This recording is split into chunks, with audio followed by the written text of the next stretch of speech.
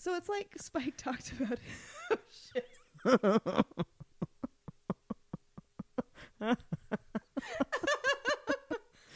Okay. More scotch is the answer. More scotch is always the answer. That's what I tell my coworkers. What meeting? Oh, yeah, the meeting. I'm just going to have some scotch now. Hello, gentle listeners. Welcome to the Dodgy's podcast of Buffy, Slayer of the Vampires. There are spoilers ahead and swears ahead, so if those aren't your thing, please turn off the podcast. This time, we will be discussing Buffy, Season 2, Episode 5, Reptile Boy, wherein our natural aversion to frat parties is reinforced. As always, I am Jen, and this is Snard. Or Michelle. Yeah. We are the sisters Tuckett. Indeed we are. Anything we want to talk about before we get started on this bad boy? Not necessarily, aside from the snake count. I'm starting a snake count. There are many phalli Yeah. that Buffy will encounter in her travels. I also feel like it might be kind of a Medusa thing, since we were getting into the Greek mythology. That's very good. Yeah. So, starting the snake count. Because we figured out at least 4 snakes. Yes, 4 obvious snakes. Yeah, 4 obvious ones. Oh. But doesn't Giannis have some snakiness on his statue? I don't remember. I don't remember Giannis. I mean, I remember Giannis, of course. Yes. But I don't remember if he had snakes. Oh. We'll have to look. Yeah, I just feel like there's more snake than I'm remembering, like snake goblets or statues or something. A lot of snakes. Yeah. Lots and lots of snakes. So shall we move along? Yeah, let's move along. Thingy? I mean, aside from Snake Count 2017. It's better than Snake Count 2016 because that year fucking sucked. Fuck I 2016. hate you, 2016. Yes. And since we're recording a little bit ahead, we're recording on Christmas Day, like we said we would. We are. And we just got the news about George Michael. Yeah. So Madonna, we love you. We love you, Madonna. Yes. I hope you're okay. Madonna, the queen. But we just need to refresh. But I just want to say, Madonna, thank you so much for being in such great shape and taking care of yourself. You are amazing. Yes, she really is amazing. She's incredible. Yeah. I saw her in concert how many years ago, and it was only, I think she was 53 when I saw her in concert, MDNA. Oh. Good God. Yeah. She's in tremendous shape. Oh, my goodness. You could bounce a quarter off of her ass. Oh, man. It's all that yoga. Well. Yeah. I hate yoga, but it's all that yoga. Yeah. She's just a phenomenon. Alrighty. Okay. On to Buffy. While I think about Madonna in the other part of my brain that thinks about Madonna. Little part that says, la, la, la. It's been a long time since I loved Madonna. And there's a whole part of my brain dedicated to thinking about Madonna while I'm doing other things. Oh, well, that works. It's actually completely not true. I am not a stalker at all. I've been to one concert. I'm a very good person. Just in case it ever turns up. I do not file a restraining order. I swear to God, I'm not crazy. She can't even drive, so it's not like... I can't drive. I can. I can drive. Well, I'm perfectly capable of driving. You're a very good driver. I just do not drive. Yes. So no, there's no way I can come get you, Madonna. I swear to God. But call me.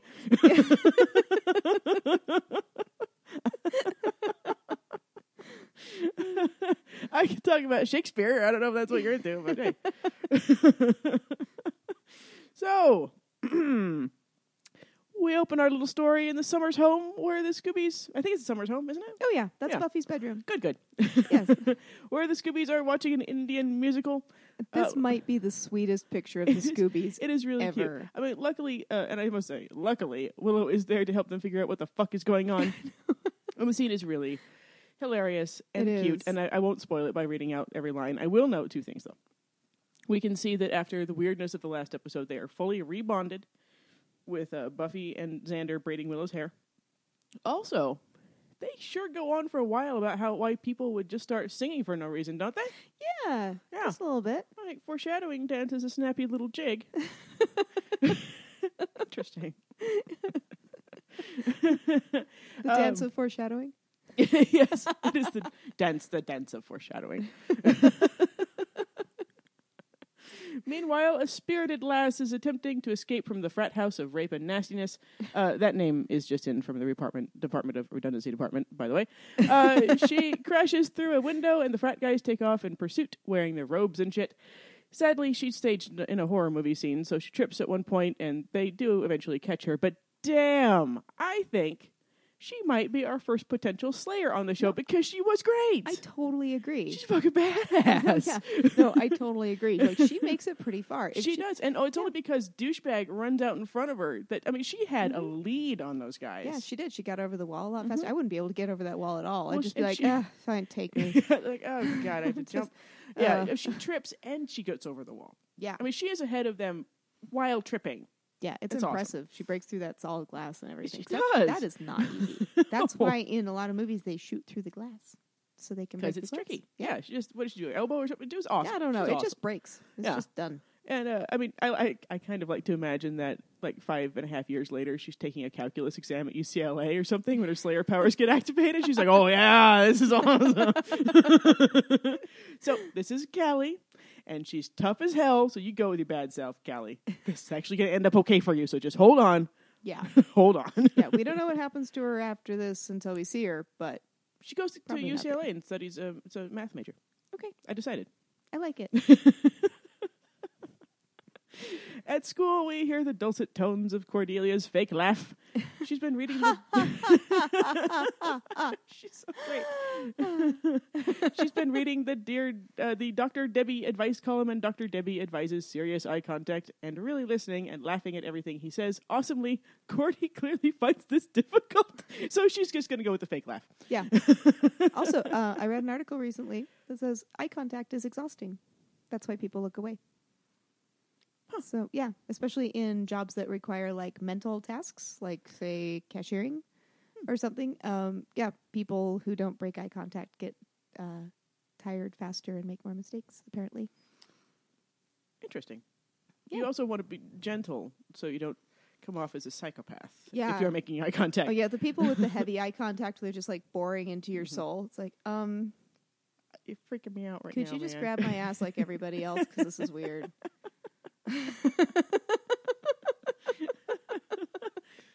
Yeah. Willow is mooning over how Buffy had another dream about Angel for the third night in a row, and they did stuff. And in surround sound, even. And these dreams will be just as vivid, though not pleasant, later in the series for Buffy. Isn't you noticed something? I did. I think this is her kind of coming out of that sexual maturity that we discussed from School Hard. She got it all awakened. Yeah, so now she's having dreams. She's having sexy times with Angel. Yeah. I don't know what those are like, but well, I hear they're pleasant. Probably has a better ending than really happened. Yeah, totally. But almost anything's better than what really happens. Yeah, totally.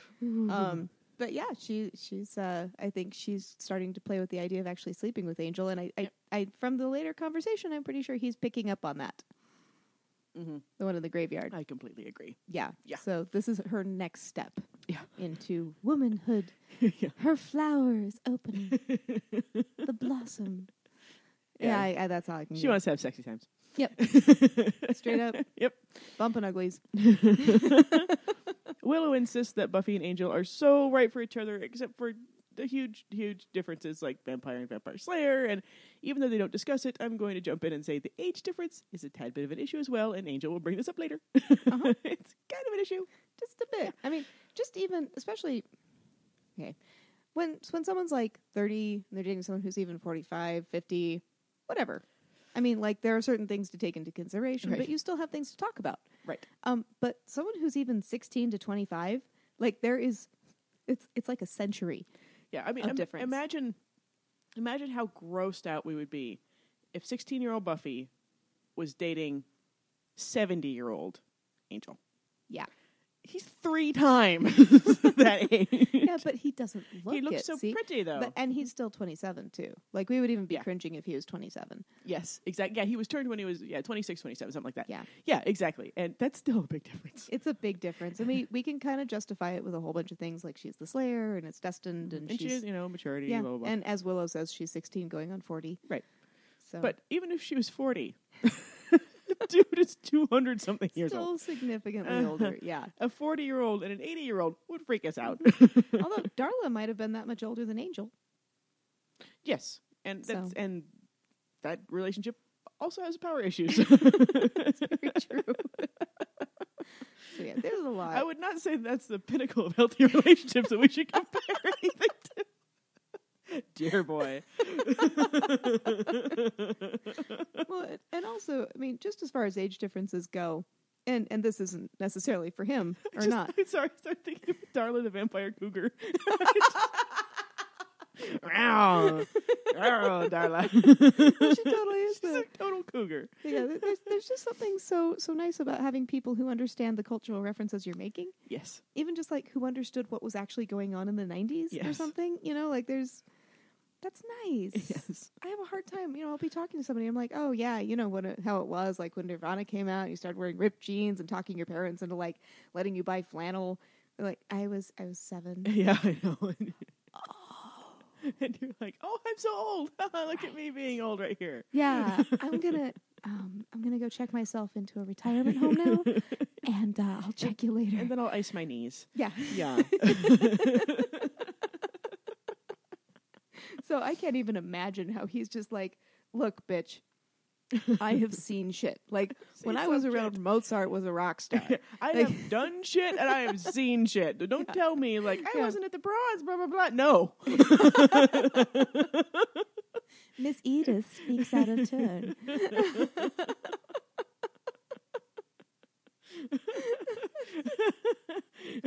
I've lived with a badass bitch and a crazy chick Yes, and Spike. I can't even deal with you right now. I will admit to a threesome with 2 hot chicks, possibly a foursome, but we don't talk about that. Yes, there was that one night. Yeah, so I can see why he would be getting really frustrated with her. Yes. I can too. Well, and why she's frustrated with him. Mm-hmm. You know, it's just it's the same thing as how, you know, we're going to get to it, but how we relate to different characters as we get older. Yes. You know? Oh yeah. Oh, let's get to that, shall we? Yes. Yeah. Anyway, Willow recommends a coffee date, like nighttime coffee even, to make it easy for a schedule. Xander joins them, jumping in just when Willow is comparing the hot bitterness of coffee to the hot bitterness of relationships. That's funny. He unwisely stops in front of Cordy, who expounds on the desirability of college guys and the undesirability of high school guys in particular, or in general, sorry. And let me do that again. He unwisely stops in front of Cordy, who expounds on the desirability of college guys and the undesirability of high school guys in general, and Xander in particular. Xander implies, as he does, that she's a big slut. I hate that. And Cordy says that she's sure his post-high school life will be filled with all kinds of college activities, like delivering pizza to actual college students. Ouch. Nice. I mean, he did call her a slut. Totally fine with her zinging him. And that actually happens, too. Cordy doesn't have powers yet, right? Just a nice guess? No, it's just a good guess. She's just seen some things. Yeah, zing. Yes. Xander grants her a victory on that one and leaves her to her magazine. The bell rings and Buffy realizes she's late meeting Giles and then trips over the tempting fate trope, saying things have been pretty quiet on the Hellmouth lately. Whoops. In the library, Giles insists that a calm Hellmouth is no reason to let her guard down if you're a vampire slayer. He is channeling his replacement so hard today. This whole episode, he is channeling Wesley Wyndham Price. Absolutely. He's going back to the books. Yep. And I mean, yes, I agree. This would really be a good time to work on honing your senses, Buffy. Oh, no. To illustrate his point about Buffy being lax in her training, Giles tries to get the drop on her, but she pins him because she's a slayer, and Giles, that is never going to work. And don't stop trying, though, because we are always entertained by it. But I'm not a demon. So good. I love how nonchalant she is. She's like, oh, Christ. Gotcha. Wee. He continues lecturing, which I'm impressed by because that did look like it stung a bit, saying that she should be even more vigilant right now. He even talks about honing, so we're totally on the same page. Buffy protests, saying that she's a teenager and has very little time to do teenage things. Giles says that he does remember what it's like to be 16, and Buffy ups the ante, saying she's also a girl and the Slayer, and he concedes that he doesn't know what that's like. She lists off some other things that make her different, like how she's killing the same kinds of things as the guy she likes, and wanting to have a relationship with a vampire in general. And poor Giles is getting very, very uncomfortable, and points out that being the Slayer is actually really fucking cool because she's a superhero who saves people all the time. Buffy's still stuck in how being different is a bad thing. And Giles puts his foot down and gets totally dad-like about how this is the way it is, and sometimes you do things you don't like, and lists out her slaying and homework schedule. Buffy puts on her very best pout, which Giles insists he's immune to, while also turning his head so he doesn't have to look at it. Because she knows it's working. She like just deepens the pout just a little. Looks up at him to see if it's working. Yeah. And okay, here it is. Here's a sign that I'm getting older. I totally agree with Giles, this whole thing. I feel bad for Buffy quite a bit on this show because a lot about being the Slayer really sucks, but he's not asking a whole lot more of her than a coach or, let's say, a piano teacher if Buffy was a prodigy, you know? And I think in the long run, although Buffy's unconventional approach to slaying does serve her very well, training harder during the downtimes would have really helped her with some of the big bads that are coming up. A lot. Yeah, no, that's true. Well, it's just like honing her skills would have really helped. It wouldn't be. I can't even imagine how much easier her life would be if she could detect a vampire. Oh yeah, you know. Yeah. Well, even just her relationship with Angel. Yeah. Or she could be like, "You're here. I know you're here." Because he keeps fucking sneaking up on her. Yeah. But yeah, and I when I first saw this, I identified a lot with Buffy, and then so I guess where I am is I see Giles's point. But I also know that that's not realistic to who Buffy is. Right. So he's making her go do what she's about to go do. I think it's his tone and his approach. Because Buffy, we'll see it later, an exact example. Buffy has defiance disorder up the ass. Yeah, she has possibly more than I do, which is a lot. Yeah. Like the best way to get Buffy to not do something is tell her to do it. Yeah. Period. Totally. And if he said, we can train anytime you want to train, we will train. If he opened it up to her, I think she'd be all about it. I think she'd be there all the time. It's just that, when you tell Buffy she needs to do something, like you said, she has ODD up the wazoo. Yeah, she's very much so. And I honestly, I think this is the conclusion too that Giles comes to by the end of the episode. You know that he's, he wants her to do these things, he wants her to do them well, but he's just going to chill out a little bit. Yeah, and I think that's absolutely the approach. Yeah, totally. Because I bet if Buffy could leave out the front door, she would. Yeah, yes. She wouldn't be sneaking around Joyce and stuff. Like I think, we might see that a little later, perhaps. Yeah, yeah, absolutely. Yeah, she's a good kid. Just gotta let her be a really good kid. Yeah, and just she has defiance disorder. It's a thing. Yep, big time. Oh yeah, I would know. I'll be on my way to doing something. If somebody tells me to do it, I will stop and not do that thing.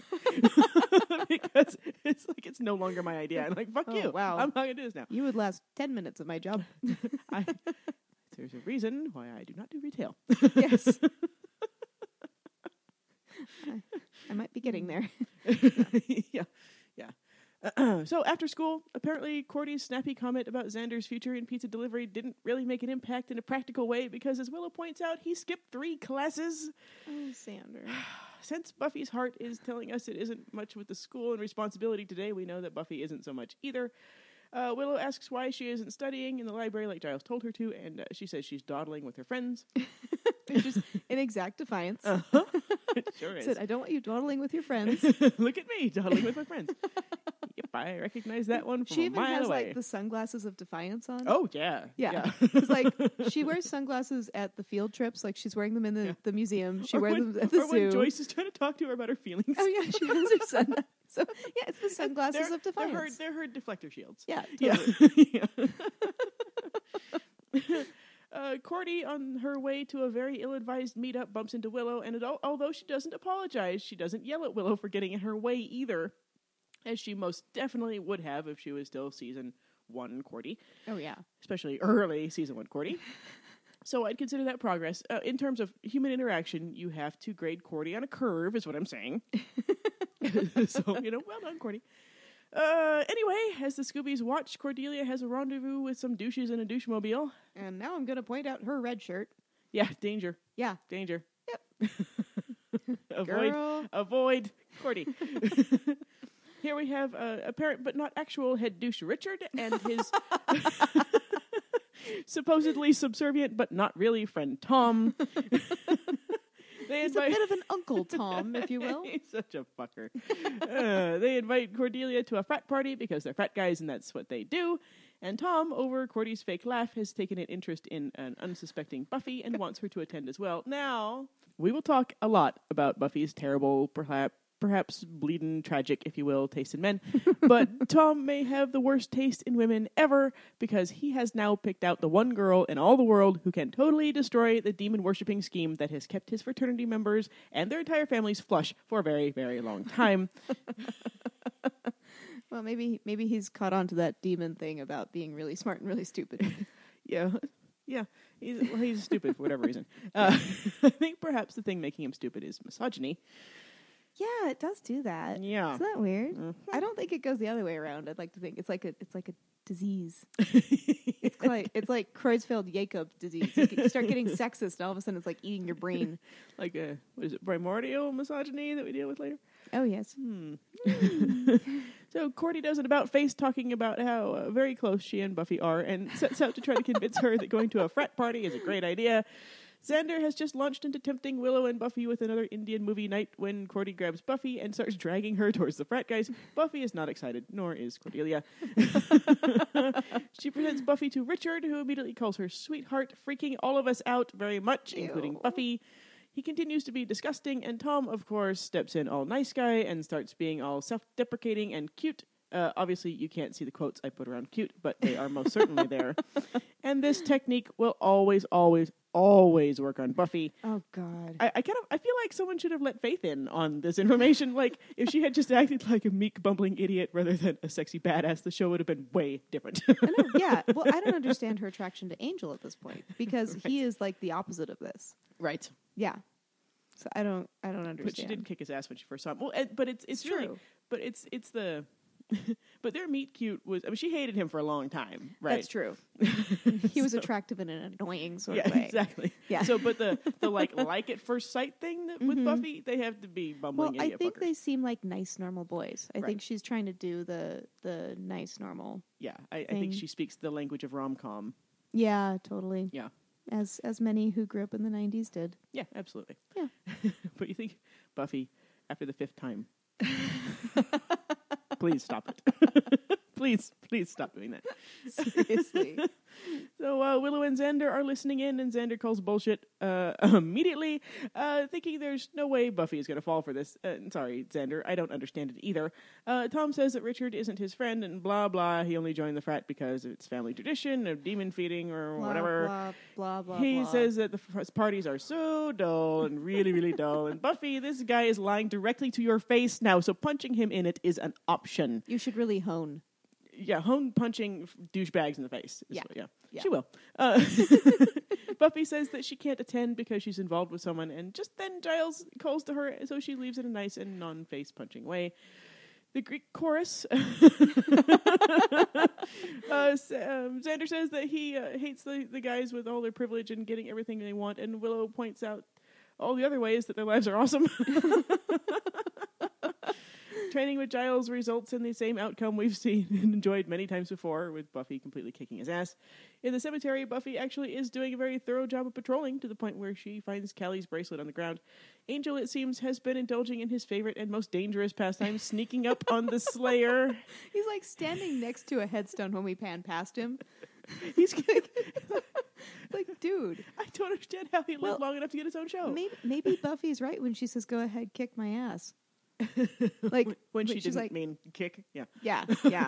But maybe there's a certain. She's like, I know you've been wanting to. Maybe he really does want to get in a fight with the Slayer, but he doesn't want to be the one to initiate it. Right. Maybe he just wants to like spar with her. He wants to like slappy fight. Spar. Yeah, I would not sneak up on a Slayer. No. I would just be like, hey, do you want to spar? Because sneaking up on a Slayer, you never know how it's going to go. Yeah, it's true. It doesn't go that much better for Giles when he does want to spar either. So he pops up to tell her the bracelet has blood on it. He knows because he can smell it. I really don't think vampires who are trying to woo Slayer should mention the smelling thing. Buffy, back to Slayer CSI, says that the bracelet size suggests a female owner. Buffy, for some reason not minding the smelling thing, sort of hints to Angel about dating, and he responds with several things you should never say to anyone you like who has just summoned up the courage to ask you out. Okay. pretty much everything he says is right out of the Never Do This handbook, although I will note that each individual thing Angel says here is worse than the way that Buffy turned down Xander's invitation to the dance in Prophecy Girl. Yes. This is true. Yeah. He finishes by telling her that this isn't a fairy tale, and that when he kisses her, she doesn't wake up from a deep sleep and live happily ever after. And Buffy says, "When you kiss me, I want to die," and then runs off. Yeah. I think this is why she doesn't mind the smelling thing, because she wants to be a vampire. Yeah, I think she really does. She wants to die. She wants to be a vampire. Like that. It doesn't seem... I think she's phrasing it and saying it in a way that will get to him. She's doing that thing where you're like purposefully trying to get to somebody. That Buffy thing? Yeah. Yeah. But that just kind of that teenage girl thing. Yeah. You know, like Buffy is like the master at that. Like, like, totally. She is also the slayer at that. Yeah, totally. So like, I do think it's that death wish thing kind of kicking in. Yeah. I mean, it's kind of, it's almost like she's gotten past the point where she wishes she had actually died, at the master's hands and everything. Right. But now she's thinking, well, being a vampire, that wouldn't be so bad. Yeah. Yeah. Still powerful. Could still probably kill vampires. Yeah. Could be with Angel. Because he does, I mean, something that it would make you with defiance disorder. For example, if someone just keeps bringing up, well, I'm this old and you're going to age and I'm not. Well, fine. Make me so I don't age. And then eventually I can be as old as you. Right. Screw you. Yeah. You know? Yeah.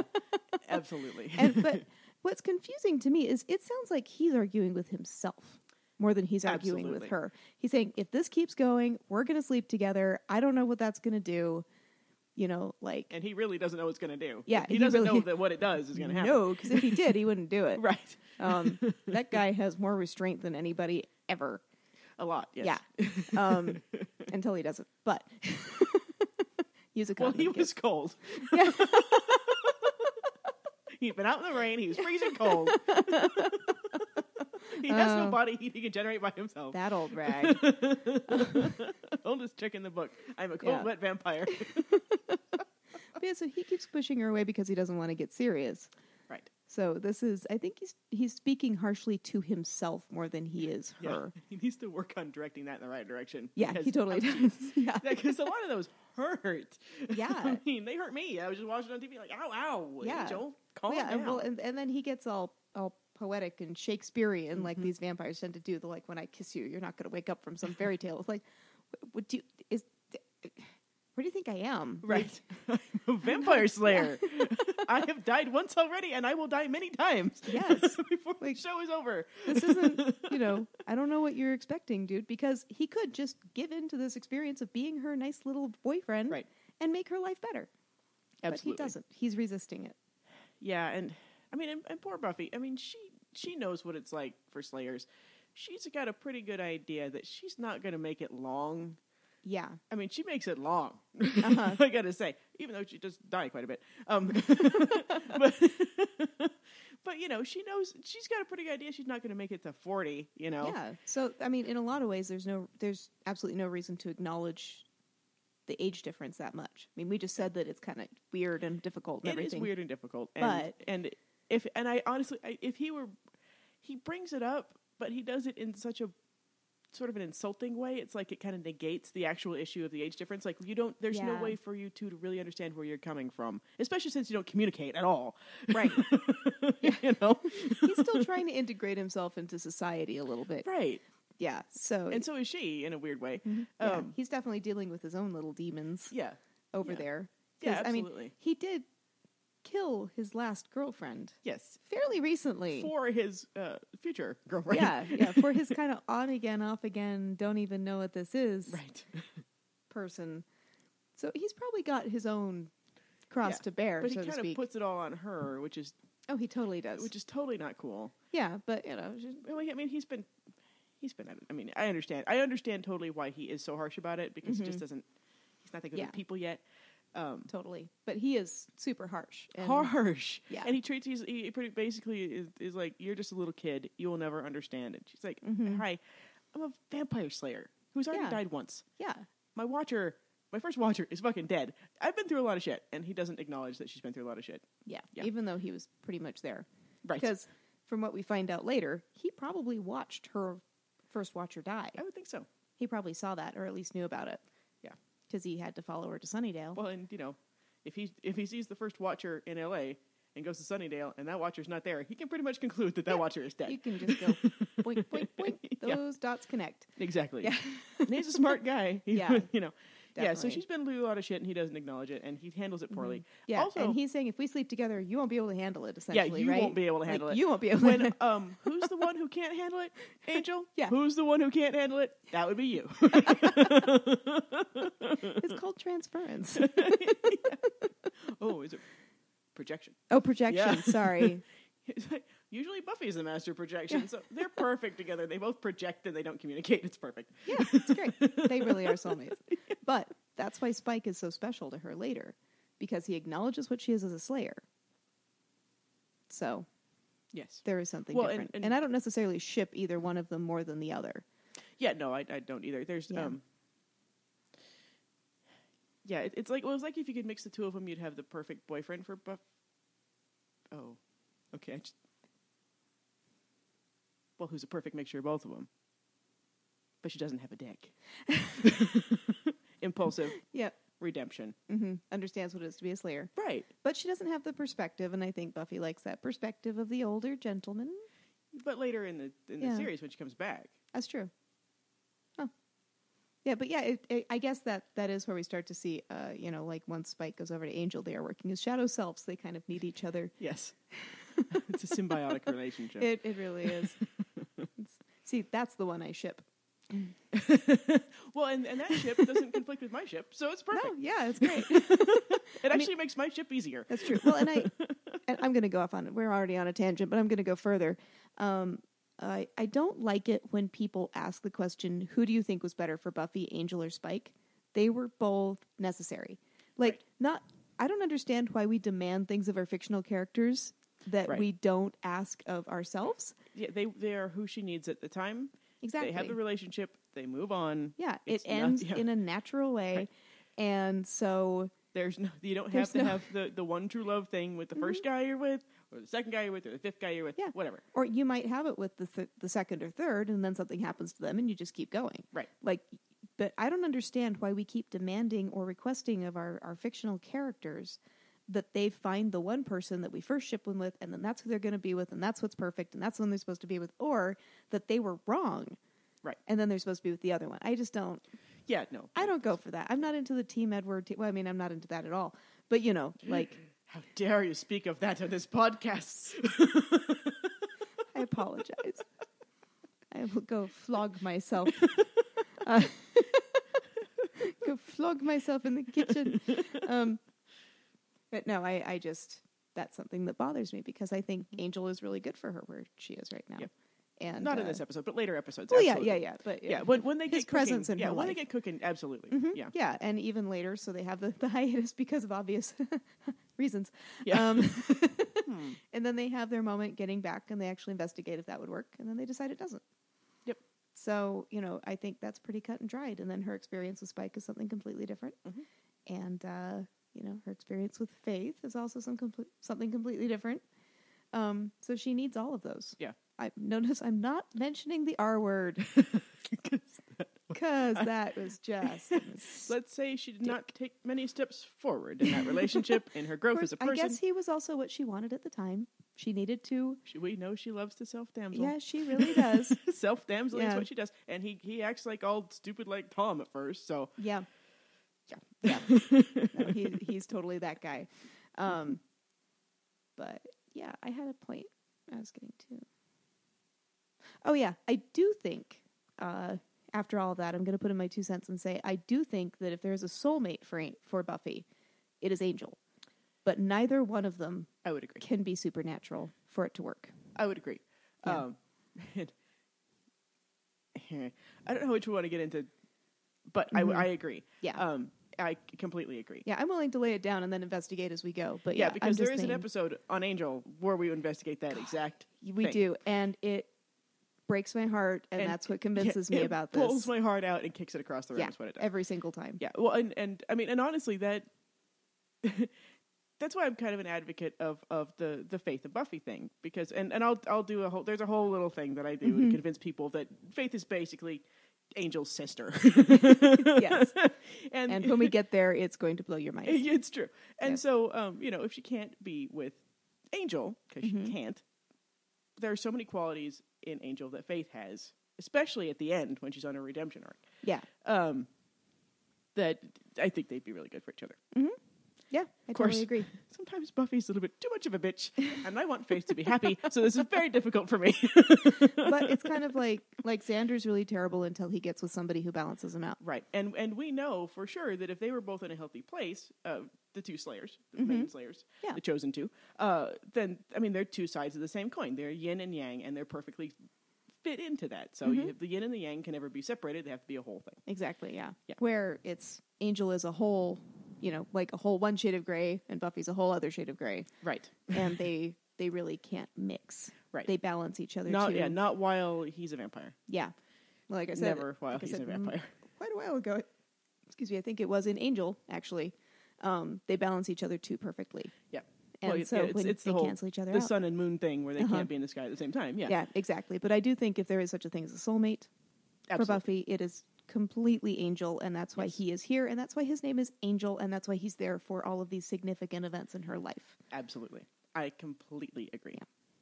So. And they actually could have been together if Angel would stop giving up his chance to be human. Well, there is that. I mean, but he has this... He and Buffy has some similarities. Just saying. Why do you keep shooting yourself in the foot? I'm very confused. You just keep doing it. You just keep shooting yourself right in the foot. Well, redemption. Yeah, redemption by shooting yourself in the foot over and over again. I guess that works. I don't... Okay. Yeah. Well, we will get there. But anyway, that's my spiel. That's my sideline for the moment. Yes. Yeah. Okay. I do want to mention another thing that feeds into our theory that perhaps Buffy would like to be made undead. So, she was just barely talking to Giles about how hard it is to be enemies with the same kinds of things that the guy she's not dating is, and I mean, she's already the living dead girl, so maybe she just doesn't think it's such a jump to be living undead girl at this point. I'm gonna have to play living dead girl at the end of this podcast. No, I'll watch it. I mean, listen to it. Yeah. Link in the show notes. It's a good song. It is. And it'll be so important later. I can't even tell you. It is so it's sort of a magnum opus to a lot of Buffy the Vampire. Goodness. I mean, Buffy the Vampire Slayer. Yeah. It's like made flesh kind of a thing later on. Totally. So, at school the next day, Cordelia finds Buffy and launches into what I would describe as... Okay, I can't describe it. Sorry. Would you like to do a dramatic reading of this amazing moment in television history? Let me see if I can do this justice here. I can't quite get all the inflections, but... Buffy, did you lose weight? And your hair? All right, I respect you too much to be dishonest. The hair's a little... Well, that really isn't the point here, is it? The Zeta Kappas have to have a certain balance in their party, and Richard explained it all to me, but I was so busy really listening that I didn't hear much. Anyway, the deal is that they need you to go. And if you don't go, I can't. And I'm talking about Richard Anderson, okay? As in Anderson Farms, Anderson Aeronautics, Anderson Cosmetics. Well, you see why I have to go, Buffy. These men are rich, and I am not being shallow. Think of all the poor people I could help with all of my money. And scene. Brava. Thank you. I'll be here all week. I love it. Oh, Cordy. Oh, Cordy's just a fantastic person. I love her so much. She's so good. It's fucking awesome.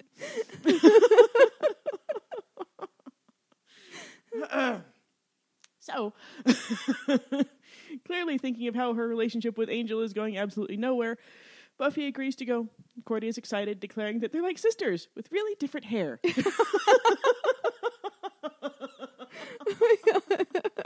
That'll be important later too.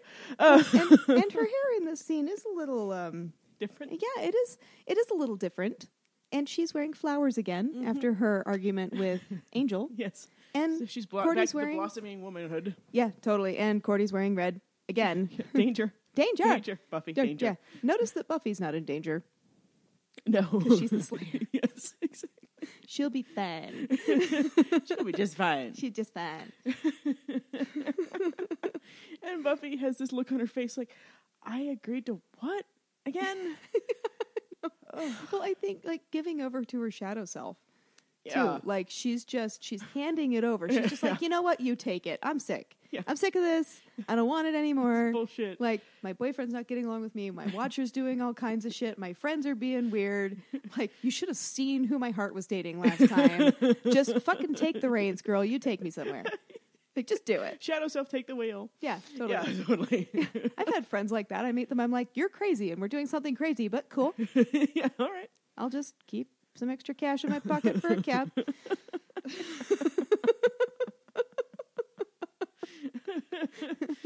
Where are we going and why are we in the sandbasket? This will be great. Yay! Yay!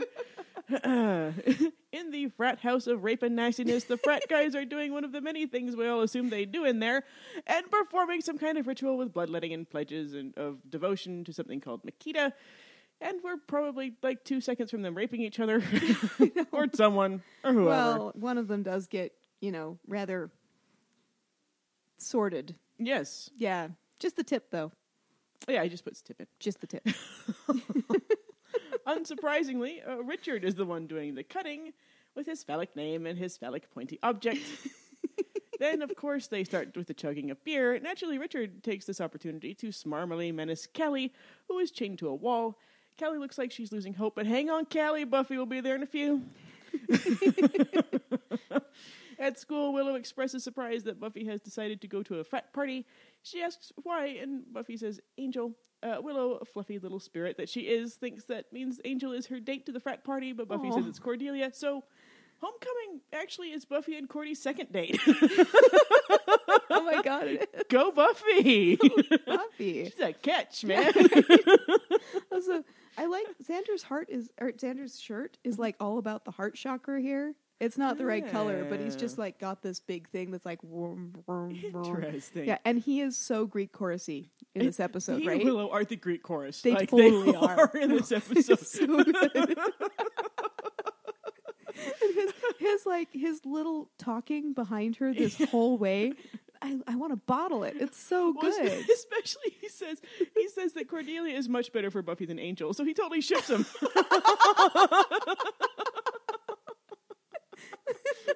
And then he's going to go be in his bunk, though. Yeah, I would too.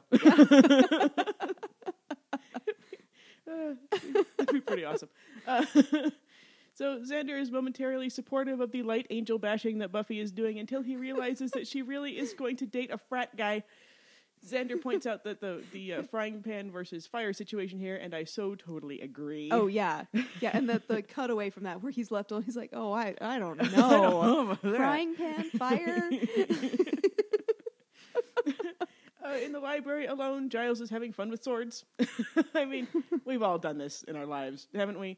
When he's busted, he tosses the sword into the book cage and kicks the door shut, asking how patrol went the night before. Yeah. Oh, and also, I can't find my confirmation of it, but I feel like I read somewhere that Tony Head is a fencing champion or something. He looked pretty hot with that sword. Yeah, he did. He got some moves. Mm-hmm. Yeah. I mean, and if you've been in theater, which he did, he went to the Royal Academy of Acting or something like that. You get he's had a lot of sword training, yeah. a lot, especially if you're doing Shakespeare. Oh yes, because you don't want to cut off your coworker's head. No, you really don't. I've seen some impressive stuff because we are in Salt Lake, which is pretty close to Cedar City, home of the Utah Shakespearean Festival, which is, as far as I know, one of the best ones in the country. It is. It is really stunningly good. It is. And I saw one there. It was Hamlet, and the last duel was about probably 8 minutes long, and they were doing it with a short sword in one hand and a rapier in the other. They did when I was down there. They did that way too. Oh my god! Yeah, that was crazy. Mm-hmm.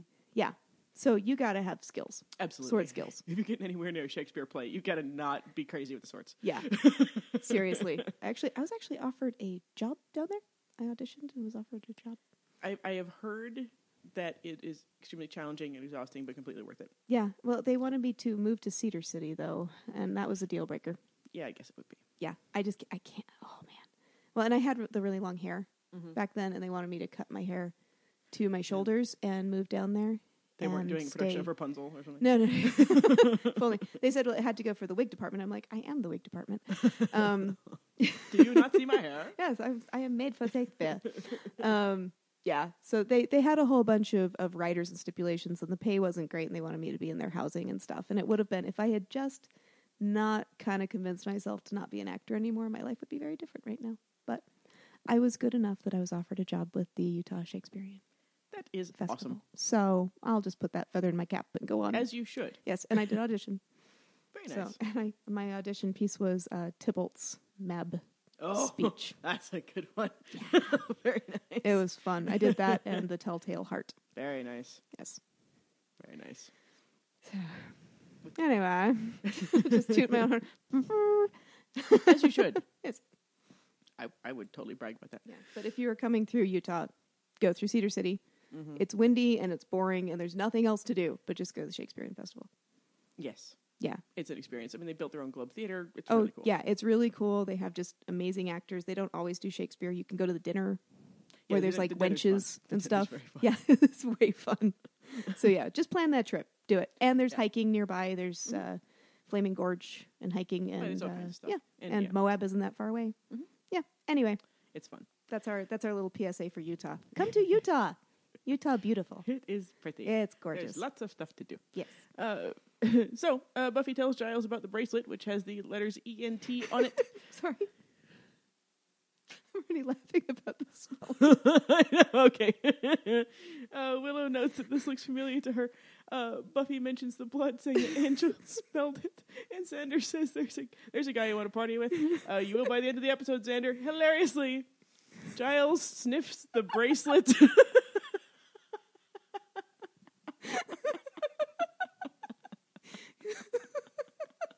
Again, Anthony Stewart Head.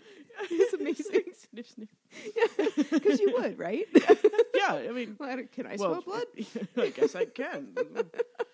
Because, I mean, I would want to, know if vampire sense of smell is that much better than mine. Yeah. It's just so funny. And it's so subtle. It's so good. So Willow, becoming more jaded with each episode, thinks that blood in Hellmouth Town is pretty much par for the course. Xander trying to keep Buffy away from the frat party, and as much as I've objected to his attempts to sabotage her dating life before, I totally agree with him now.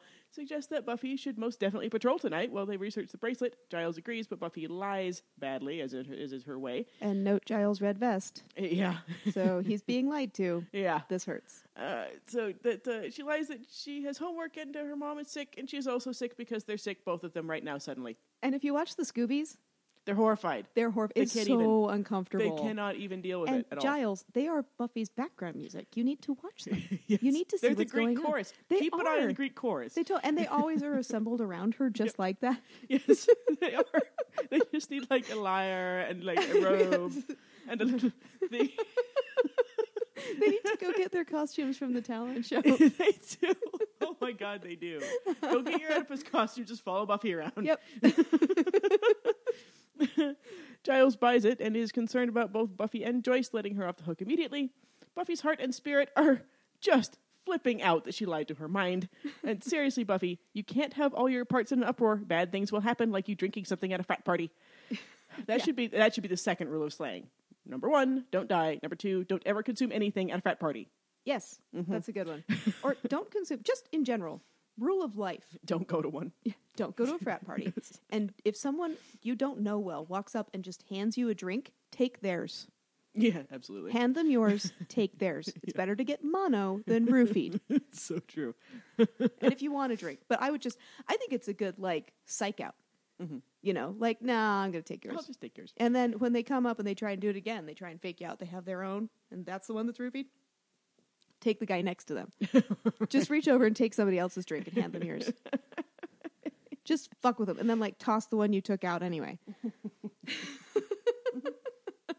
That's why God made plants in pots at parties. You just dump everything in there. But make sure what you're dumping it in is the same color as what you're holding. Fuck that, man. Just do right in front of him. I'm pouring out your drink. I'm thinking forward to Wesley in Angel. Yeah, I know. I love that. With another beverage. Love that. That is so awesome.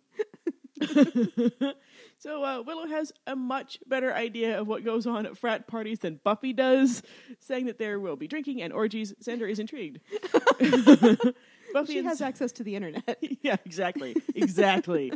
Buffy insists that her 24/7 slaying schedule has entitled her to a night of fun. True, but this is not going to be fun. Later in the lounge, Cordelia is briefing Buffy on the rules of their date. No wearing a black chiffon or spandex. And Which no she wears all of them. Yeah, I'm just going to put there in. And no doing the weird thing with her hair. You know that thing? The thing. The thing. Be interested and polite, and do the fake laugh, and most definitely lie to Joyce.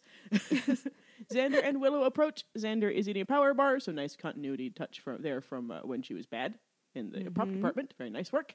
Xander again implies that Cordelia is a big slut, and Cordy slams his social status, rendering him speechless once more. I just see this all as like, just take off your clothes, guys. 'Cause I think he's calling her a slut because he's hoping.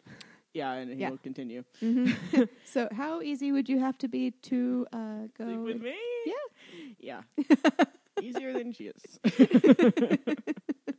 Which, we are not easy shaming. We are not slut shaming. No. We are all about sexual empowerment. I am... How do you put this? I'm pro-slut? Absolutely. Yeah.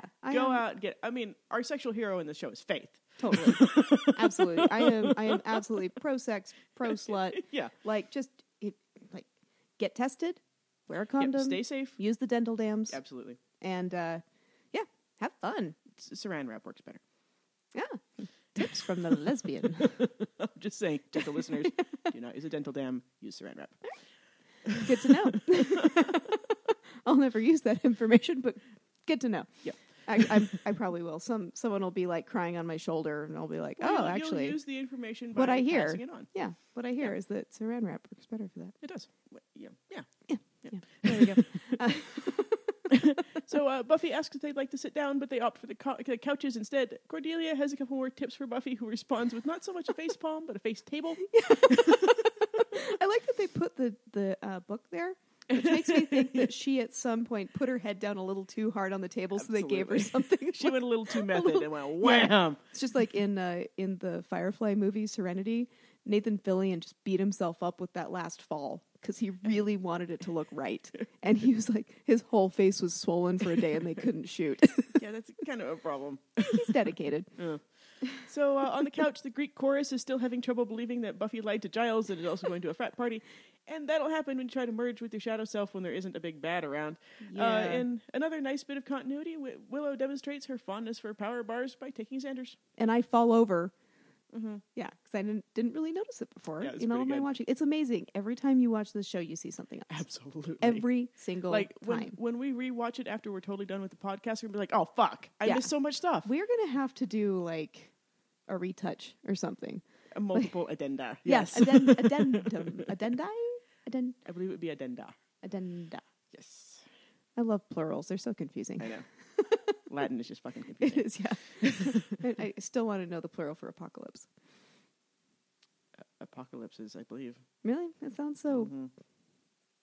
That's disappointing. I know. I'll look it up. Okay. Look it up in Latin, too.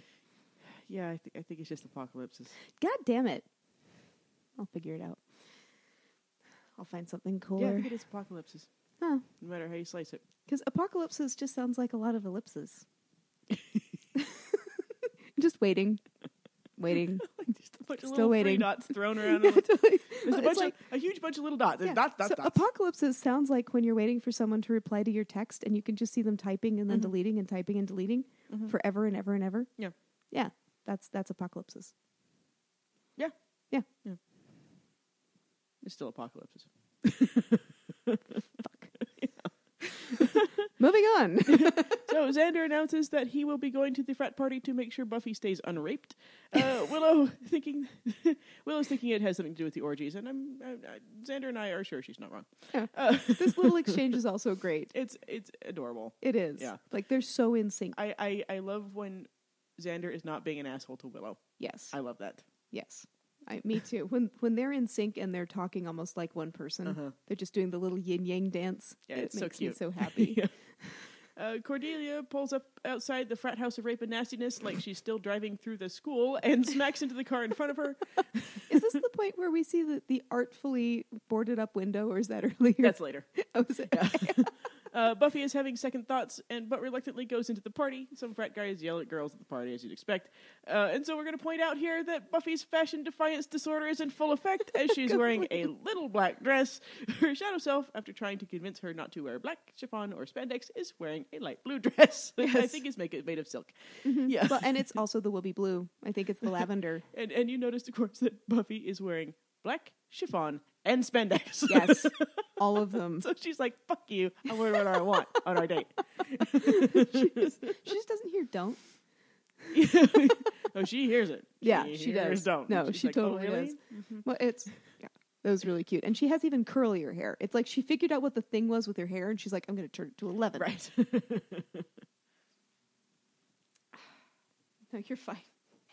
You are totally fine. If you ever need comfy headphones that don't have a mic, by the way, Amazon, $10. What kind? They're Amazon's. Oh, Amazon. The Amazon Choice or whatever. Yeah, and they fold flat. Ah, nice. Which is good for packing. But yeah, they're just super comfy, and they block out a lot of sound. Nice. So I usually hate over the ears, but Very nice. yes, I can wear these for long periods of time. So we are recording, yes. Yeah, like 3 hours of podcasting. Yeah. Richard sees them and hands them drinks filled with roofies. Buffy wonders... Buffy wonders if there's alcohol in them, and that's the least of her problems. She finds out there is and sets the drink down. And pro tip, Buffy, smile, say thank you, and just kind of hold on to the thing until you can find a quiet place to pour it into a plant or down the drain. Oh, and I have to pee. Where's the bathroom? Yeah, and then you take a beer out of the fridge yourself and open it yourself, and don't let it out of your sight. Anyway, Yes. Naturally, Richard is an asshole about the drink situation, and Cordy happily goes along with him because she's Cordelia, and they leave Buffy. After knowing an eerie amount of detail about the frat house. Yeah, she's been stalking that thing. She's been like driving by looking in windows. She's just been, she's doing the Predator. Yeah, she is. She's an apex predator. Well, yeah, when it comes to dating. As we will find out later. Cordelia is the Slayer. Yeah. Yep. She's been climbing down the walls. Like, oh, look at those TVs. Yeah. And she's just as good at closeting herself as Buffy is. Yeah. She's like, oh, you mean the blah, blah, blah, blah, blah, blah, blah, blah, blah, blah, blah? Oh, no, show me. Yeah, I know. If these guys were nice, they'd be like, no. They'd be a little freaked. Yeah. So they leave Buffy standing by herself, and this, gentle listeners, is why smartphones are one of the greatest inventions in human history. You can be by yourself at a party and seem very, very busy. Yes. You can be texting your friends, OMG, so bored. Yeah. Xander pokes his head in a side window, looks around, climbs in, and falls to the ground. The lyrics of this song that are playing are fantastic here. It's she walks into a room, Xander falls through the window with a thud, and then all the eyes are upon her. Clever show. Very And it clever. says Alexandra. Yeah. It's Alexandra. So, yeah. So, and soon he will be dressed like Alexandra, Yes, apparently. and he is Alexander. Mm-hmm. So. I know, it's so good. It's so good. Someone found that and they're like, we have to use this. Absolutely. It's so good. Yeah. Especially the timing and the thud. Oh, so fantastic. So he snags a drink from a tray carried by a pledge. He looks for Buffy, but is distracted by girls and hors d'oeuvres. Yeah, of course. Buffy is still looking remarkably uncomfortable without a smartphone. She picks her drink up, puts it down again, fidgets. Some random guy across the room kind of toasts her, but mostly wants her to take a drink. She takes a small sip. It looks like, Buffy, don't do that. Yeah, don't. She's noticed by one of the drunk guys who were hooting at women earlier in the party, and he makes a run at her. Showing how out of her element she is, she doesn't seem to even consider discreetly kneeing this douche fuck in the balls or anything. I know. She just stands there until Tom saves her. And Buffy, you're the fucking Slayer. Yeah. You can handle this kind of situation. And, okay, show of hands. Anybody else wish Faith was here to teach Buffy how to take care of herself at a party like this? Oh, yeah. I mean, the episode would have been more like, hey, B. So the guy over there tried to roofie me, so I switched drinks with him, and before he passed out, he told me there was a giant snake in the basement. You want to go kill it? She needs Faith right now. Oh, yeah. Faith would be dancing with these guys, making them crazy. Beat everybody up, and then just pour all the liquor for all the chicks that are left. Absolutely. And have the worst hangover the next day. Absolutely. I mean, she would have the whole party eating out of her hand. Oh, yeah. Yeah. So... Buffy's dancing with Tom now, and he's continuing his charming, whatever, self-deprecating thing. She admits that she isn't in a relationship, but that she has the obligation she's neglecting. He encourages her to relax and enjoy herself, and that there's such a thing as being too responsible. And this is, of course, in direct contrast to Angel basically calling her a kid before, so she likes that. He says the coast is clear from Drunk Guy, but she still wants to dance with him. Xander is still having fun with girls and hors d'oeuvres, and the girls do seem to be entertained by him, so that should make him happy. However, Richard and Drunk Guy and a few other assholes have noticed he's crashed the party, and they set out about dealing him some punishment. They drag him off, chanting New Pledge. Buffy wanders outside looking a bit chilly in her little black dress and notices some broken glass on the ground. Slayer CSI kicks in nicely, though she doesn't do anything with the intel. And she looks up and sees that the window Callie broke out as the artfully boarded up window. Yes. This is so theater. Yeah, you said it was like theater class 101. Yeah, it's totally it's theater class 101. This is how you board up a window. Like when you're doing Streetcar Named Desire. Yeah, like that's the way. So you have somebody break the window early on with the sugar glass, or maybe not even glass. Like you just have someone look like they're breaking a window, and then someone in back is like shattering something, right. With a microphone. And then later on, you have that. It's just a screen with a light behind it that's showing those the little slats. The little slats, yeah. At angles. Yeah, because that's not how you board up a window. No, but it is wonderful shorthand for all of us who have ever seen anything. Exactly. Like, that's a boarded up window. Yeah. That's why I love this small town aesthetic in Buffy. It's just like there's later on when we get to another season that like shipping crates look like shipping crates. Yep. From like the 20s that a stevedore would carry. They sure do. What's a stevedore? I love that part. The part cracks me up every time. Seriously. What's a stevedore cracks me up every single time I watch it. It's so good.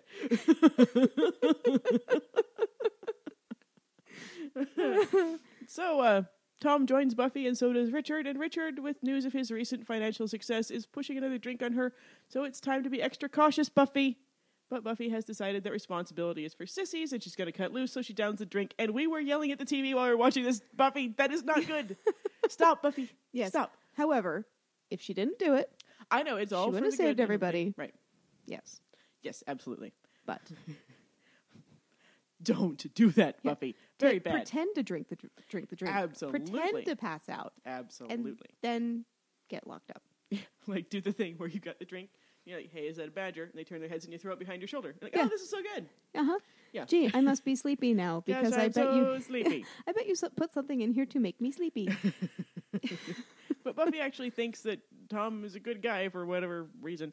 What she does the opposite of damseling. In a way, with men. Because there are so many men. She mansels. Sounds like tassels hanging from a part. So what Buffy does is she meets men and then assumes that they are whatever they pretend to be. Yes. And she kind of assumes they're all helpless. Like, you couldn't possibly do any harm to me. You're acting like a bumbling idiot, so you must be Exactly. One. Just like a lot of men meet any girl, anything with tits obviously needs their help with everything. So it is mansling.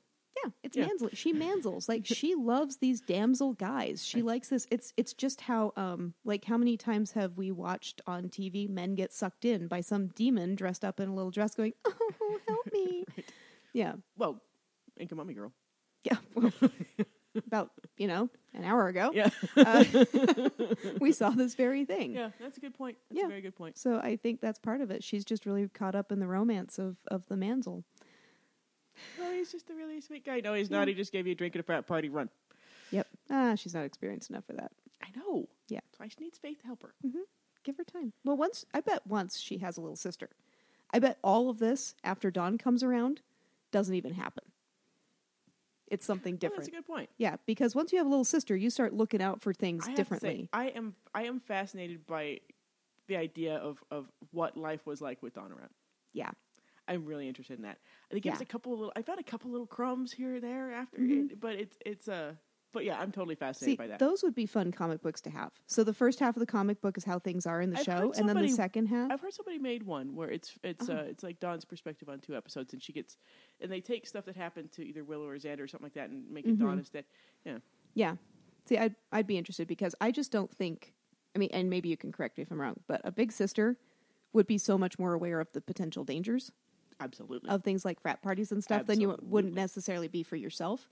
Because she has somebody to look out for her, and so she kind of thinks she knows about the world. But you get a little sister, you're like, okay, what shit could they get into? Yeah. Yeah. It's true. So. I mean, I don't know. I never would have gone to a frat party. Because, I'm like Willow, where she knows what goes on at frat parties, and, Buffy's like, no, it's not like that. Buffy. What did you think it was? So, because Buffy believed Tom when he said it was going to be boring. Right. Buffy never believed the guy who's inviting you to the frat party.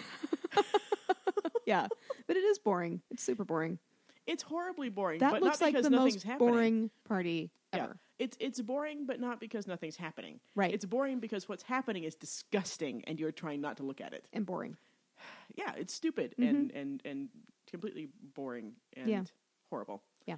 And probably really boring because, I guess not boring because I'd just be looking at my phone the whole time. Very important work business. Yeah. Assholes. No, I'm not going to drink that. Stupid fuck.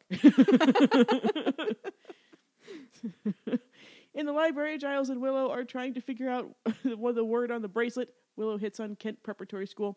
She pulls up the newsletter, and indeed, there's a picture of Callie, who is, obviously missing.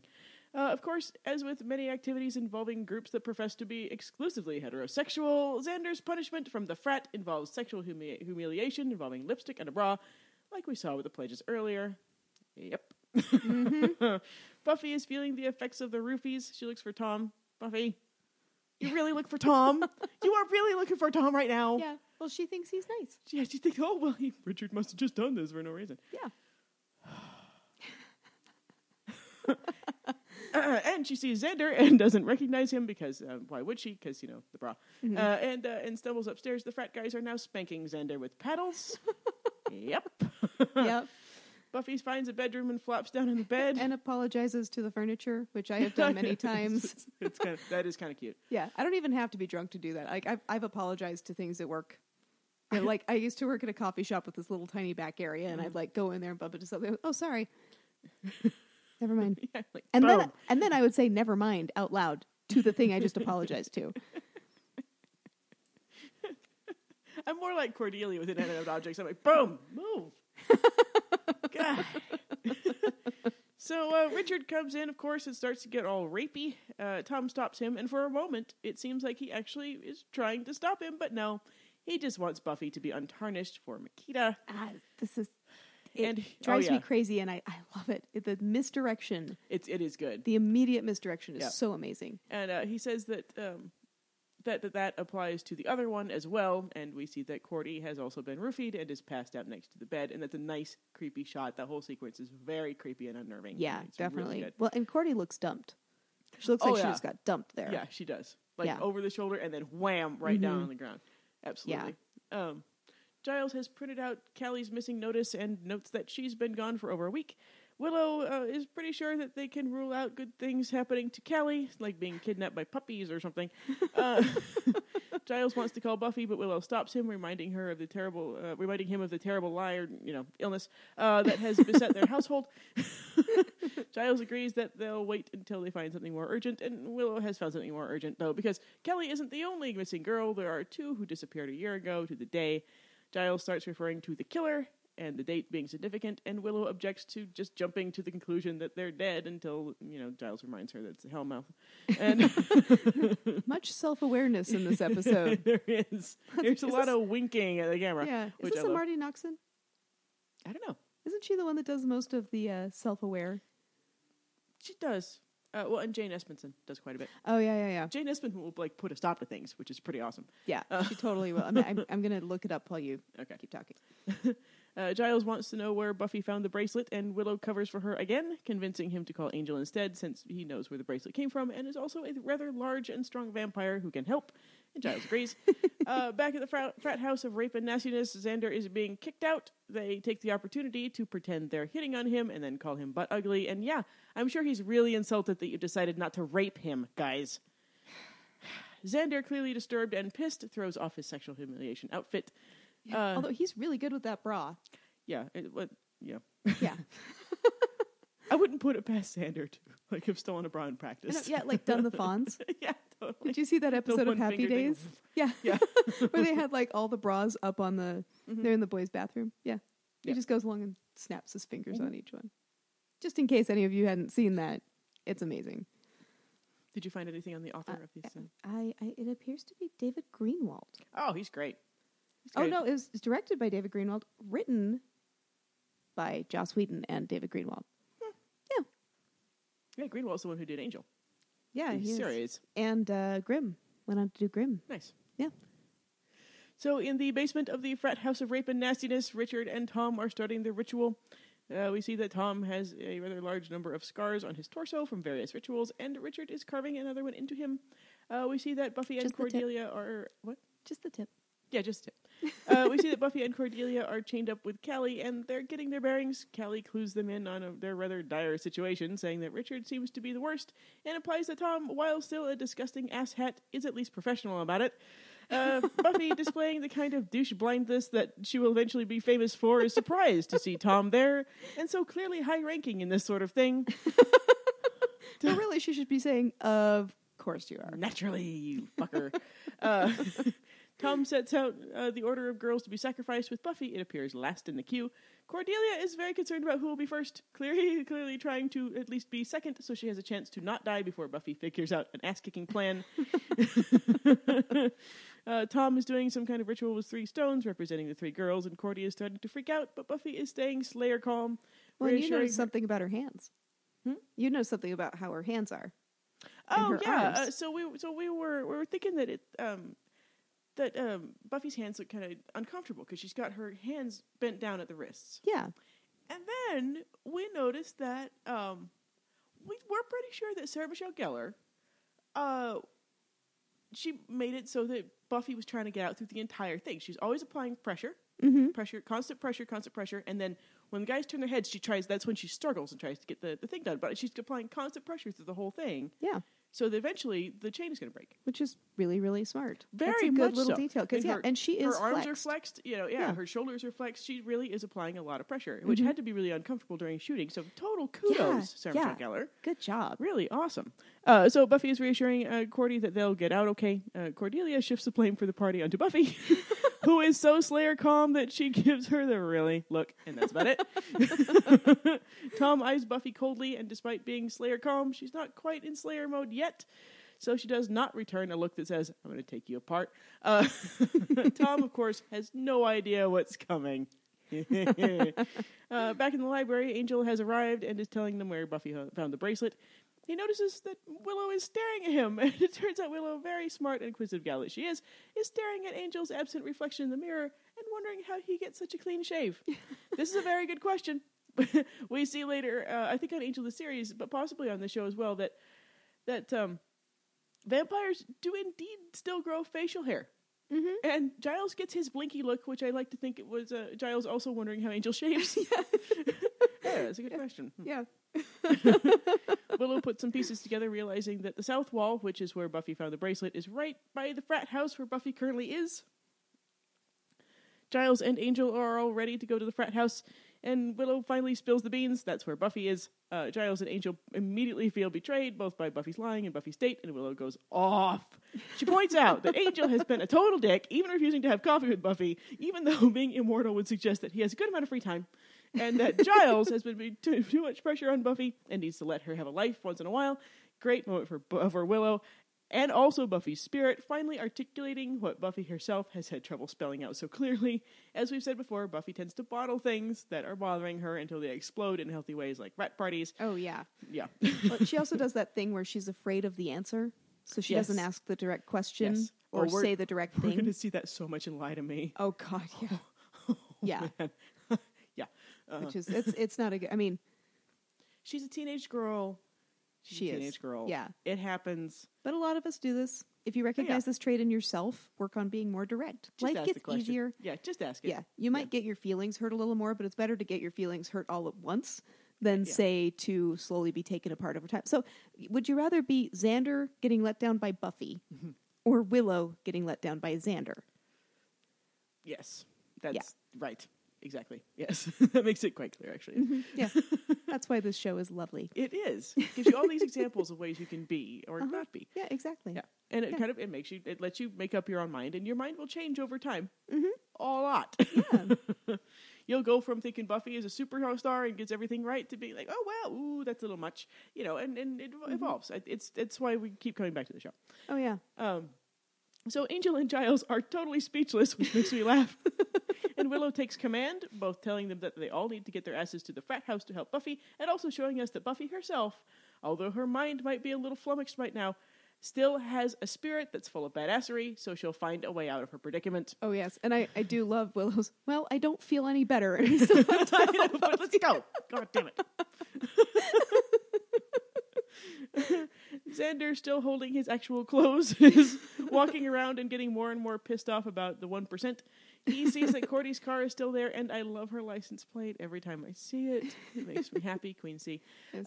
Back in the basement of the frat house of rape and nastiness, the ritual is continuing. Apparently, they sacrifice girls to Makita, and Makita gives them wealth and power in exchange. Cordelia wonders if they're some kind of cult, and Buffy agrees, adding Psycho to cult. Cordy entreats Buffy to do something, and by the hard edge in Buffy's voice, I'd say she's becoming more Slayer by the second, as we saw from how pissed off her spirit and heart both are now. Mm-hmm.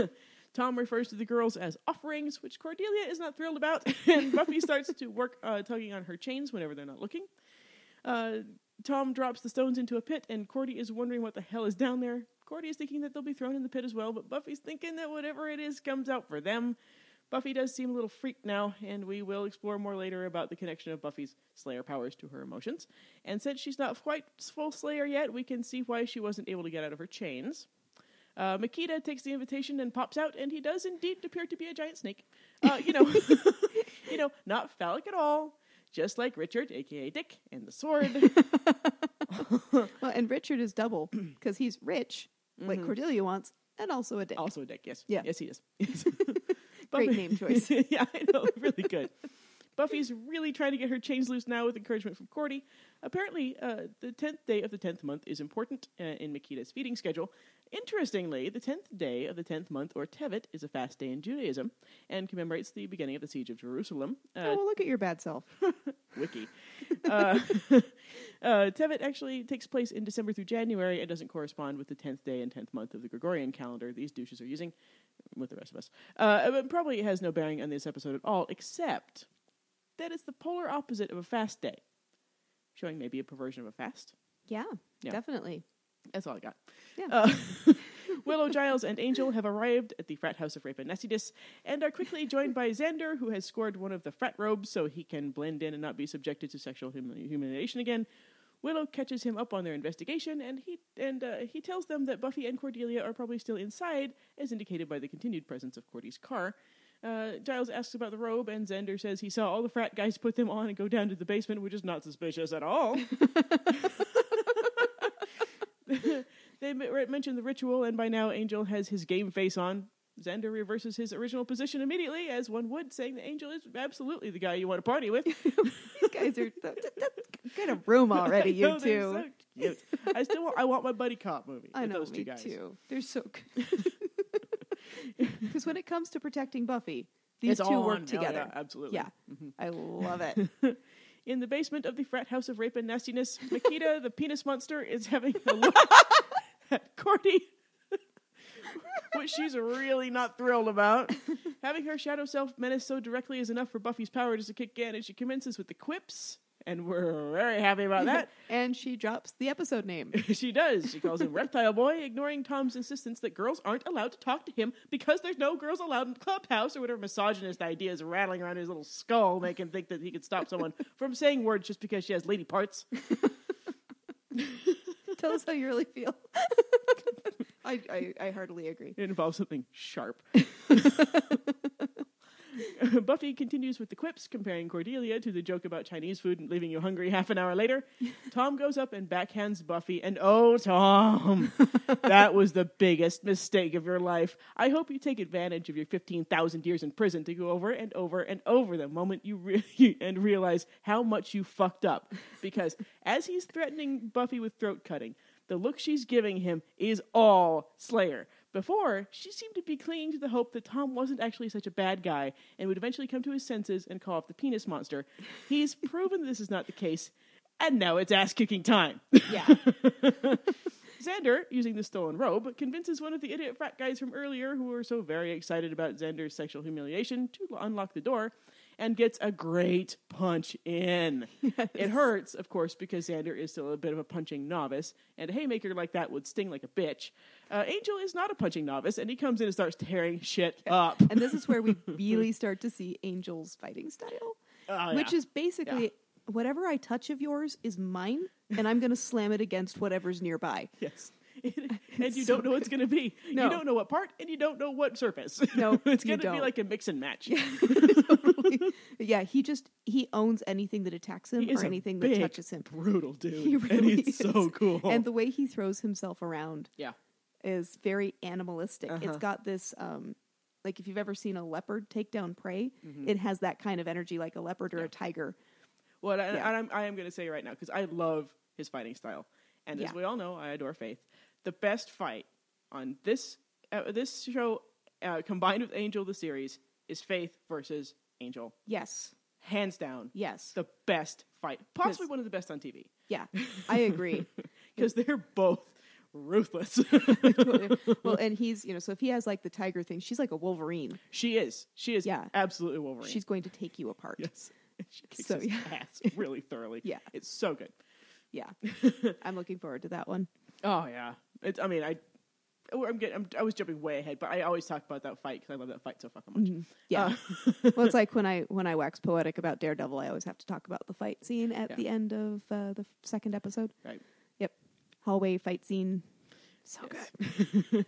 So the douches unchain Cordy with the purposes of feeding her to the penis monster, and we are once again delighted by the Cordy scream, but Buffy redoubles her efforts to pull the chain out of the roof of the cave, and because she's let her slayer side out, the hooks slide free, and Manus, the hand, is liberated, and hell yeah, it is so Slayer time!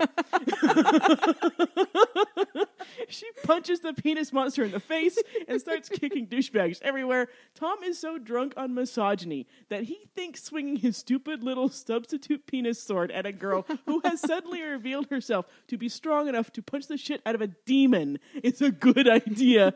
And Buffy dodges it rather easily. Upstairs, Angel and the gang are beating the holy shit out of frat boys. Xander is getting punching revenge for his sexual humiliation, and Giles lends a fantastic elbow. We see you, Ripper. Yeah. Whoa. Willow has spotted Buffy and reports that some guy is attacking her with a sword, and there's also a really big snake. Xander is caught up in working out his issues. Remember, he, as Buffy's heart, understood understood most clearly what Buffy was doing in the end of When She Was Bad, when she was beating on the vampires at the end. Oh, yeah. Mm-hmm. With a little more prompting from Willow, they run for the basement, and Angel basically punch swats away one more frat boy. Such a good day. Like, he lingers just long to nail him. Naturally, Tom calls Buffy a bitch, because that's what guys like him do when women have the nerve to defend themselves against their advances or save their own lives or whatever. He's just sure he's going to be able to cut up Buffy with his little itty-bitty sword, but she easily deflects it. Which we set up with all the stuff with Giles earlier. Absolutely. We set up just how easily she's going to escape from this. And we have no tension. And it's easier with Tom than it was with Giles. Yeah. So she deflects it, wraps her chains around his throat, tells him he talks too much, and hucks him over a table. Makita the penis monster has grabbed Cordy, and although Buffy's friends have arrived, she takes care of things herself, hopping up, emasculating him by calling him Wormy, and, well, castrating him. Yep. Hooray! Self-rescuing princesses for the win. Absolutely. In the aftermath, Cordy uses the occasion to throw herself at Angel. She says that she hates the whole lot of them. In the background, Xander and Willow are helping Callie up the stairs, so yay for Callie. I do love Cordelia's like, oh my god. I hate you guys. And the weirdest things happen whenever you're around.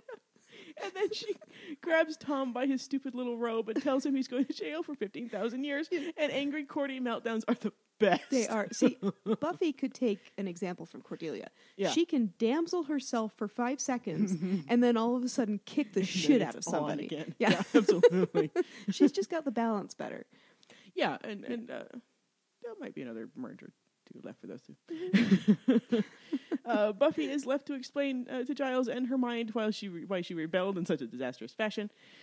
She says that she told one lie and had one drink, and he quips, "Yes, and you were nearly devoured by a giant demon snake." The words "let that be a lesson" are a tad redundant at this juncture, and the Britishness just hits me in the eye.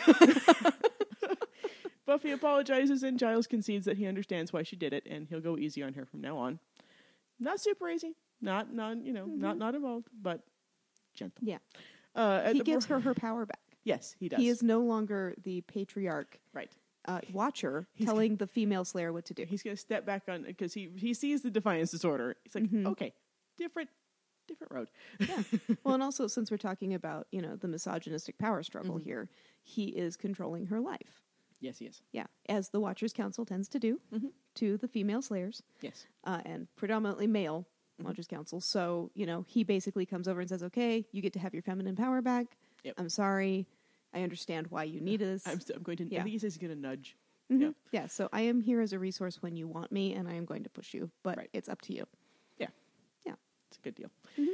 At the Bronze, Cordelia informs the Scoobies that she has decided that high school guys are the way to go. You can turn them into little slaves, you see, like Jonathan, who is fetching her a cappuccino. Xander, reading the paper, is updating the group on the fate of the frat boy penis worshippers who have been given consecutive life sentences, with the police finding 50 years worth of bones in Makita's lair. And without a demon snake turning things in their favor, they're losing everything financially as well. Xander revels in the downfall of the 1%. Willow is all moony over Angel and his game face and punching of frat guys. Though, I do have to say, my very favorite part about this episode is that even though her friends got there in time, Buffy is the one who saved not only herself, but also Cordy. No damseling, no last-minute saving of the girl hero. She saved her own damn self and her own damn shadow damsel. I love that. Yes. Angel comes in then and Snard, I believe this is one of your favorite exchanges in the series. This is one of my favorite exchanges. Okay, so we have Xander. Angel, Angel, Angel. Does every conversation we have to have come around to that freak? Notices Angel. Hey, man, how you doing? Angel. Buffy. Buffy. Angel. Xander. Xander. I love it. It's really good. It reminds me of Shrek when they're yelling at each other like, Fiona, Shrek, donkey. Yeah, totally. It's so smooth. So Angel is there to invite Buffy to coffee, but Buffy isn't having it. She wants coffee on her own terms and says she'll let him know when that will be. As she's leaving to the same song that was playing when she was dancing with Tom, this time used, I think, ironically, she smiles to herself in what I interpret as a feminist fist pump of victory. Yep. Hell yeah. Yeah. I love it. Xander's like, or not Xander. Angel's like, yeah, we can do that thing you asked me to do. I'll call you. Yeah, maybe. Mm-hmm. Maybe we'll do it. Yeah. But on my terms, bitch. Yep. She's got her power back. She does. For the end of this episode. For a minute. And she's still working out some stuff. She is. We're still powdering the master, so to speak. Because nobody on the show, because they're written as actual humans, nobody on the show is ever going to go from 0 to 100%. Yeah. They go from 10% to 30% to 20% to 80% to 50% to 7% to 90% and then back to 30%. I love it about the show. You're never going to get a sense that somebody is done with their arc. No, absolutely. Unless they're dead. And someone's weakness is always going to be their weakness. Yes. So Buffy's and they weakness will battle that weakness. Oh, yeah. They will battle it and battle it and battle it. And sometimes you'll think that she's got a handle on it and she's gotten through it. And then she goes right back to being, 30% again. Mm-hmm. And that is because they're written as actual humans. Yes. And I love it. Yes. It's so good. Oh, I totally agree. I mean, it's because even when the credits roll, the very last episode, this is not a happy ending. This is another step in Buffy's process. Yeah, it's a graduation. It is. This is her actual graduation day, that last one. Yeah, and at the end of, that's one of the things we've noticed, at the end of every season on Buffy, it's graduation. She graduates from something. Yeah. Sometimes it's life. That's true. Well, and something, since we use the tarot a lot, or at least some symbolism from the tarot in Buffy a lot, so the major arcana, 0 through 22, is meant to repeat.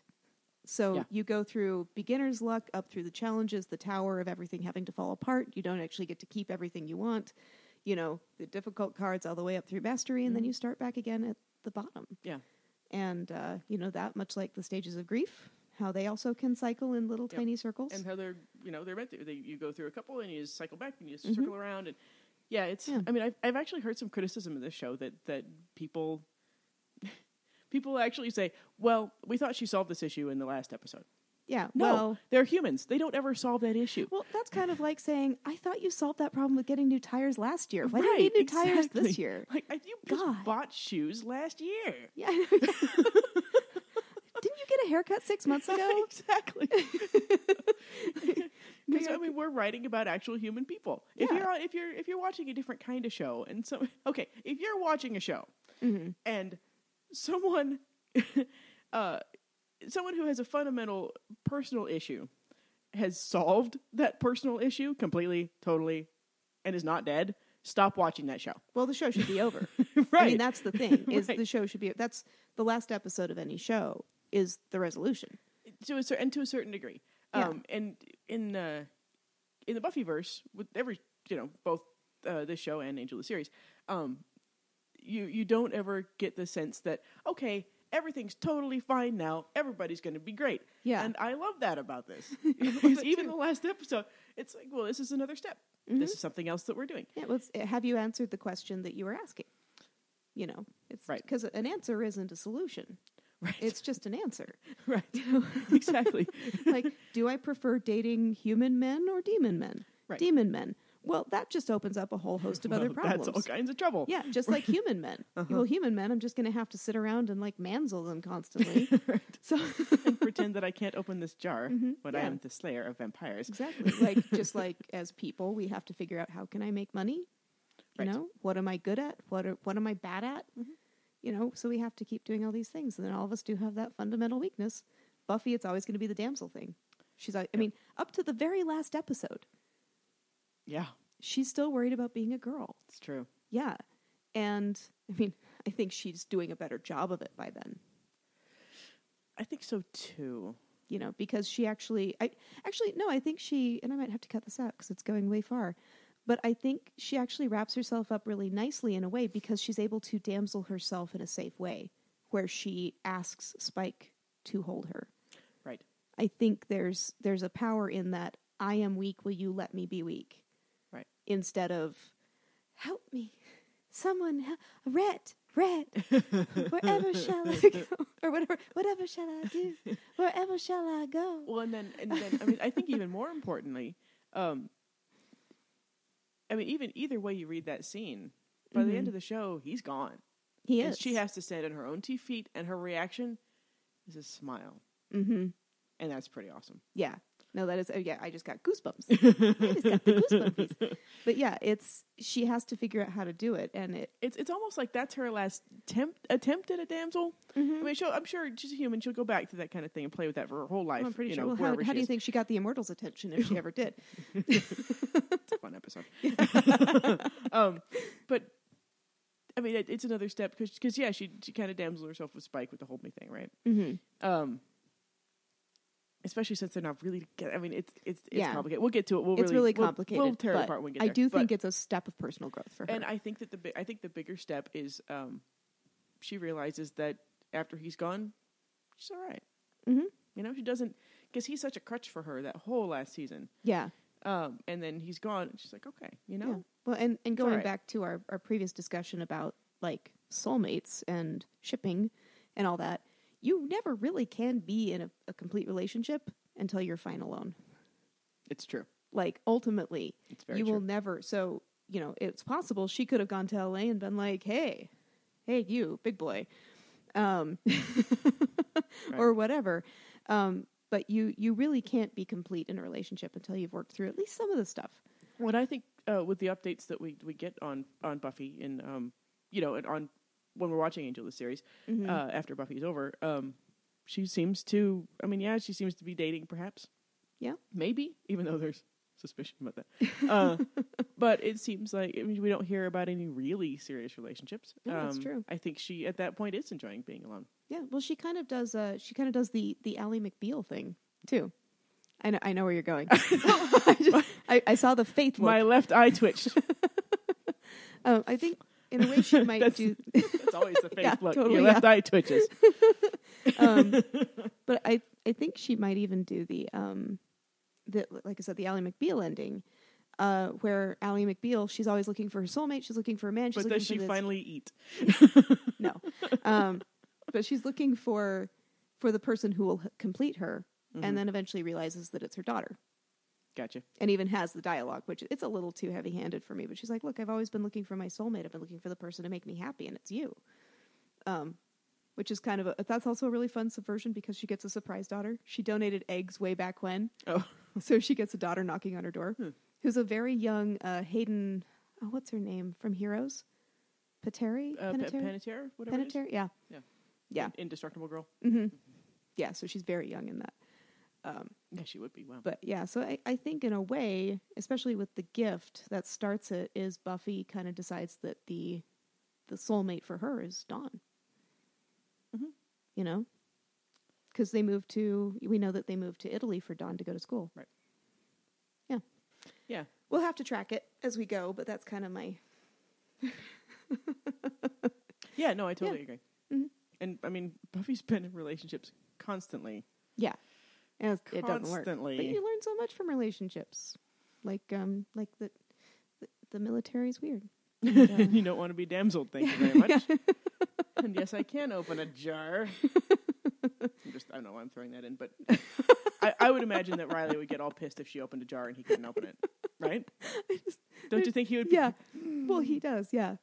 I love that episode of Buffy where Xander can't open the jar. Yeah, I love that too. Hey, Willow. Oh, yeah, it's the Cruciamentum. It's coming up. Oh, yeah. Yeah. Buffy's too weak to open the jar. Xander's like, I'll get this little lady. God. Hey, Willow. It's such a feminist show. I think Riley would be the biggest whiny baby ever. Oh, well, he already... Yeah, God. If Buffy was opening jars. Seriously. Yeah. Yeah. Have we talked this to death? Yep, we've totally done it. Wonder how much you're going to edit out at the end. I don't know. We'll see. I'll see how much redundancy we reiterate. Indeed. How much redundancy we reiterate. Yes, that's what I meant to say. Well, we did mention the Department of Redundancy department in this episode. So. Yes, we did. This is, after all, the Diogenes Club podcast where all members are exceptional. Peace out, bitches. And scene.